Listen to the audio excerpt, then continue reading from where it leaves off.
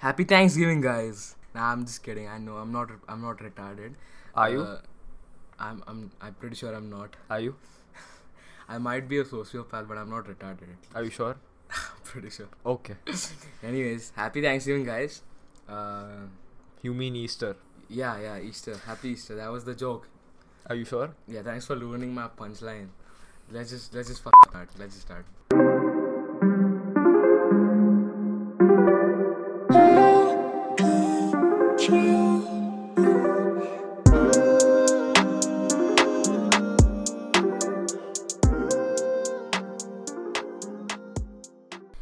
Anyways, what are we talking about today? Today we're going to be talking about something that's really sensitive. Yeah. And fortunately we can't get into it. Like, we can't be humorous, we can't be funny as much. Yeah. And we would like you to understand that, because today we're going to be talking about grief and about loss. Yeah, because there's been so many incidents recently where people who are close to us and just other people in general who have lost so many people to the pandemic and to just complications of health because of COVID. So we thought it would be a good idea to make an episode about loss and grief. Yeah, it only makes sense because, as Cyrus rightfully said, because of the whole COVID-19 situation and the millions of people who've lost their lives, it only makes sense to put this video out because we need people to know, we need people who've lost loved ones to know that they're not alone, that we're with them. And through this episode or through this podcast, we would like to just share our thoughts with them. Yeah, we're going to share our thoughts, as well as we do have a live example in front of you guys today. A person who has suffered a lot of loss and has gone through a lot of grief, and how you can attain success even if it feels like the world is meaningless now and it feels like you are alone. But that's not the case. There's always going to be your friends and family who are going to be there to support you. And we do have a live example of that today. So we sat down with Mansi Arora, and as Cyrus rightfully said, we're going to be talking to her about her experiences with loss, with grief. And yeah, let's see what she thinks about it. Lying, but okay. What do you mean by lying? No lying, I'm lying. I'm not good. Because today a friend's mom passed away and it brought on all the trauma I had. It was a friend from college, and her mom was hospitalized due to some complications, and then she passed away because cardiac arrest and stuff. And that brought forward a lot of things I knew I had suppressed from my own mom's passing. I don't know how she looked like. I don't even know her name. But yeah, sort of. She was a close friend. But the thing is, what happened, the instance which happened triggered something in my own brain, which I knew I had been ignoring. I don't even know what to say, Mansi. I mean, I'm really sorry. But could you at least tell us at some level, could you relate to your friend in some way? Yeah, I totally relate to her. And it took me back to the time when my own mom died and the feelings I was feeling at that time. And I felt like I had a small, like the whole morning I had a small revisitation of those feelings. I did call her to check up on her, and she's dealing with it how everyone deals with it at first, right? Because you're numb at first. You cry, but you don't really realize the magnitude of the feelings you're about to feel. You realize as you go back into, because for us Hindus and stuff, the first, I'd say, 20 days are hard because there's a lot of pujas, right? And so you kind of keep distracting yourself with these guests. Because of the religious aspect of it. Yeah, you distract yourself and all the relatives come and see, so you have to sort of be strong and sort of, I'd say, put up a facade even, because you don't want to cry. Yeah, you don't want to cry, right? Especially if you're like an older child. You want to be able to take care of everyone. But as you begin your daily life, you start to understand that this whole person, an important person from my family, is missing, and I didn't understand the value, how she was placed in this family until she was not here. We then asked her about the responsibilities she had to shoulder after her mom had passed away? In the start, it was really confusing. I knew I had to be there for him because he was, I'd say, barely 13 years old, right? So I had to deal with him. I had to make sure he wasn't massively affected by what people were saying, how the instant shock, I wanted to sort of guard him from that, right? So I tried to do that as much as possible because obviously you don't want someone to cry, right? It was numb at first, right? And for him, it was a lot of stress on me because I had to look after my dad as well as him. And I was still like 16. I was just a teenager. And while I've had the responsibility of looking after a sibling, I sort of had to be in place, sort of a temporary mom. Yeah, a larger role which I didn't know how to do, which others kept telling me to do. So there was the stress of that. The person referred to in this audio clip is actually Mansi's younger brother Manas, who was 12 or 13 at the time of their mother's death. At start, he was sad. So while the processions and everything were going on, he was in his room on the laptop and he was just numbing himself with the games. So it went on for longer than I'd imagined. So 6 months later, when we sort of took away his laptop and stuff, that's when he had all these feelings. I think that would apply to me too, but in an earlier timeline. So I think grief is like a super multifold process, right? And it includes a lot of emotions. So first, I think it's subjective to everyone. So first for me, it was numbing. So numbing also includes a lot of denial. The realization that something so huge, such a massive change has occurred for the bad in your life, for negative in your life, right? Then comes the anger. Why did this happen? And then I think anger was a very short phase for me. And soon after came the sadness, the crying till you can't stop, till your eyes hurt sort of thing. And then you sort of get back to your routine. For a while, I was depressed. Like, I didn't know what to do. I didn't know how to move on with my life. And then I started getting into her closet, feeling things out, seeing what she left. What did all this mean? What was I supposed to do? I felt very clueless. I didn't know what to do. And then I slowly started to understand okay, now this is the role I have. I'm never going to be her. I'm not going to be the same person just as a older sister. So slowly I did understand that. But it mostly does include like a lot of sadness. So within a month that my mom passed, I met almost everyone I know. I talked a lot about it with my friends, with my family, with everyone, and I didn't cry as much. Till date, I think I've only cried 4 or 5 times properly about like missing her, And then I started sort of developing some sort of depression, which was basically ignoring things, not caring, just sleeping a lot, eating a lot.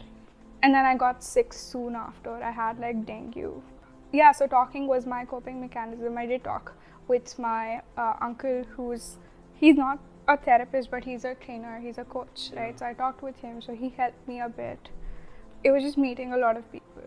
And then in that process, I sort of numbed my own feelings. So it was very superficial, right? Because friends don't really know what to say when such a big thing has happened, right? So I didn't meet a lot of people, and I did share with them how it happened. But I still had this facade where I was telling them I'm okay, and I still do that sometimes. I make a joke about it, or I talk about it like it did not impact me much, right? But that's just because I didn't really want to face it, because when that sort of when those emotions overflow, they just don't stop, right? So my social life with friends was they were there for me, and I knew that, but some things you just have to go through by yourself. My family was sort of pressurizing me to, not directly, but they were still concerned, right? For us family, they were concerned. So they were like, no, now you have to take up new responsibilities. You have to look after your brother. You have to manage your father and his health, because obviously he has lost the love of his life, right? But I think in the process they didn't realize that even I have lost out on an important person.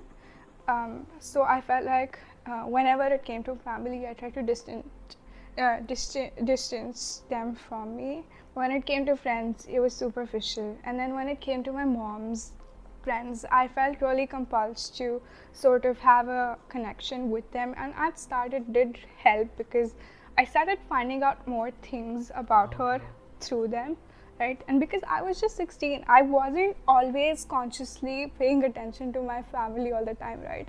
Because I think at that stage I was more concerned with school, or college had just started, or myself, or friends. So I didn't consciously pay a lot of attention to her, and I do regret that a bit. So I started talking to her friends, and I felt like in that process they were also trying to know more about her through me. And then it became, I wouldn't say toxic, it just became very weird, because after a while you just don't know what to say to them. So Mansi was talking about how her friends and family, they expected her to have a lot of responsibility. Well, they didn't expect her, but she felt like she had to become a stand-in mother, as she said, for Manas, her younger brother. And then she also goes on to explain how when her mother passed away, she kept talking to people, her uncle, she even talked to her brother whenever he was ready to talk, and mostly her friends. I think I can understand that her friends do not really know what she must be going through, or the experiences that she must be going through. So because I remember it was, I think, Diwali. It was the day of Diwali, and I was hanging out at the mall with one of our friends called Sahil, and we were hanging out, and we were just like chilling in the food court. We were just talking about stuff, and then he picks up a call, and his face just dies, and then he looks at me, and he puts the phone down. He says, "Dude, Mansi's mom just passed away," and I did not know how to react. I don't know what to say. I just told him, you know what, we'll meet in the evening, we'll go to her place. I don't care what's going to happen. Wow, I did not know this happened. That is crazy. Yeah. I cannot even begin to imagine what you guys must have felt like at that time, and what Mansi must have felt like at that time. We just wanted to be there for her, we didn't want her to feel alone, and it must be a really confusing time for her. Of course. There's a lot going on in one's mind when someone that's so close to you, so close to the family. Mother. Exactly. Someone who takes care of so much responsibilities, takes care of the whole family, keep the glue of the family, just passes away. So it's really hard. Then in the next segment, we ask her about stress and how she had friends and family to cope with it. It did put a lot of stress on me, because especially with my brother, I was now forced to be sort of the bad guy, sort of the strict one. Before all this, me and my brother were like best friends. We didn't really have a lot of problems. We would fight occasionally, and now I had to sort of look after him, be strict, right? Because my dad was dealing with his own issues, so I felt like, no, I should at least look after myself and him. Right? So I felt like I had to be strict with him, and then he had a lot of anger. He had also repressed his feelings, so that came out to me, right? So I think for almost an year, our relationship was like very frail, very fragile. We didn't talk. We distanced ourselves from each other. The trust wasn't there anymore. We fought on a daily basis. So that put a lot of stress on me emotionally. Physically, the stress of, doing household chores. I didn't know how to cook back then, so I had to sort of train the maids, and my grandmom was there, right? So she helped me a lot, but then she also had to go back to her home. So looking after the maids, dealing with my own exams, right? The pressure of exams was a lot. I didn't know how to cope with it. Just looking after the house, it doesn't feel like much, but you don't even know what she used to do, and you're trying to figure out what she used to do, and you're trying to do them. And when those things aren't done, you realize, oh, the clothes aren't washed, or oh, someone has to do the dishes, or oh, there's dust on the table. There were some things. First, I did get into some self-deprecating things, like not eating at all, because I felt nauseous all the time, right? Even today, I felt super nauseous after hearing that someone died. So I would stop eating, but then I would cope by working out a lot, because working out is really cathartic, right? It's a release of stress and emotions. And then I remember that my mom was really into spirituality. And when she used to see all these self-help, motivation, spiritual videos, not in the religious sense, right? She used to see all these videos, and I started getting into those. And at first, it was my method, my way of understanding her. But in the process, I found my love for spirituality and energy and how to become the best version of yourself. So I started getting into meditation, yoga, all those things. So that helped. From this point onwards, we started talking about spirituality and how she was a better person from this experience, and how she tried to become a better version of herself, and how she just coped with everything, and what was her life afterwards. Yeah, I don't remember a time when I wasn't like this. That's the thing. I realized I wasn't conscious. I wasn't as present. I was not as considerate. I was just not living. I was just in survival mode. I was just existing. Yeah, so I definitely came out stronger mentally and physically. And I realized that in the process, I found who I was, because I had really unhealthy coping strategies. I did not value people around me as much. I did not, I had a lot of like family fights before that. So we as a family came out stronger. We started expressing our love to each other. And I think that's really important, because you don't know when you're going to see a person for the last time. I don't know what I would have done if I were the same person 2 years ago. Yeah, I don't think I would have loved my life. I don't know how I would have lived if I were that person. Seeing it was and is still traumatic, and I think that's the only issue I have not resolved yet, right? Because it's very dramatic, but those flashes of the hospital come in my head, and I definitely started taking care of my body more. I started valuing sleep, good food, good nutrition, working out, being healthy, just loving, just a lot of self-acceptance. And I realized that every opportunity I get, if I really feel like it, I should take it. I should pay attention to myself and my family. I should love them, basically. It changed my outlook on life, because I mean, not that life is short, right? But it is limited. I realized that. So we decided to revisit a couple of old memories of our mom and dad, and yeah. My mom and dad were like a living rom-com, because they met in college, and they actually sort of eloped from their parents. Their parents didn't really approve of their marriage. And so they eloped and they got married, and then they moved into, my mom moved into my dad's house, and they were just perfect. They are perfect for each other. And I saw that miss out from his life, because my dad was with my mom since his 20s, and he didn't know how to live without her, right? Because this particular person who's with you affects and takes all the important in any decision of life with you. And he didn't know how to do that. Yeah. And then his life started sort of getting more monotonous. He started getting into sports like I did. So he would go every day, he'd play badminton in the mornings, table tennis at night. And to be honest, my dad doesn't have a lot of friends. He has a small circle, right? It doesn't help. So he just hung out with those few people and just did sports. So like me, it was very superficial.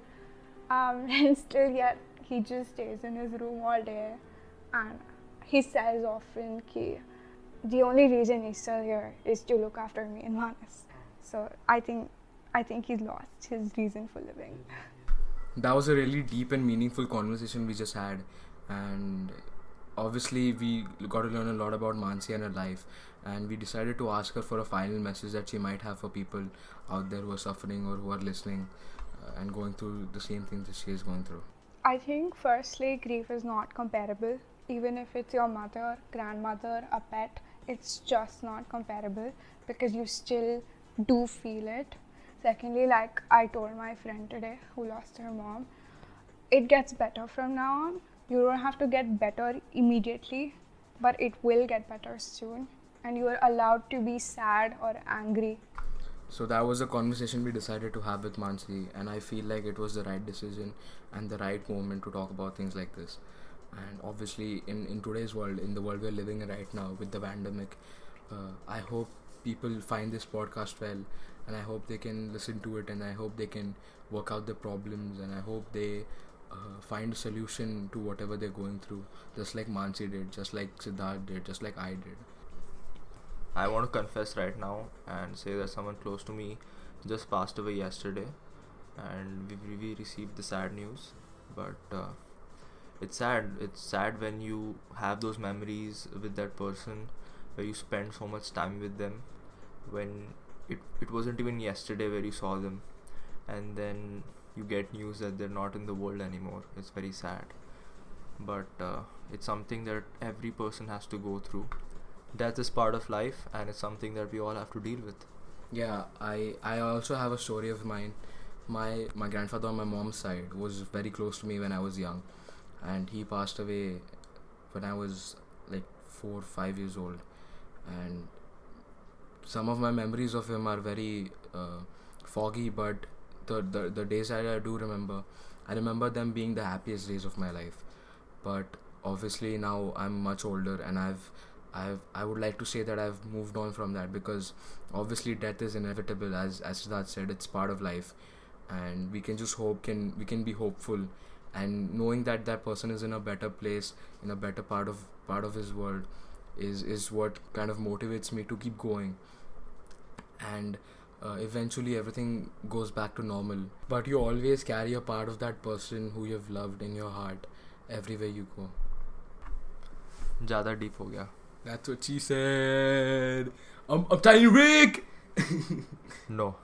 No? No. Okay. I think सबके लिए ज़्यादा हो गया है अभी. Yeah. I think we should sign off. Okay. Okay, guys. Thank you for tuning in.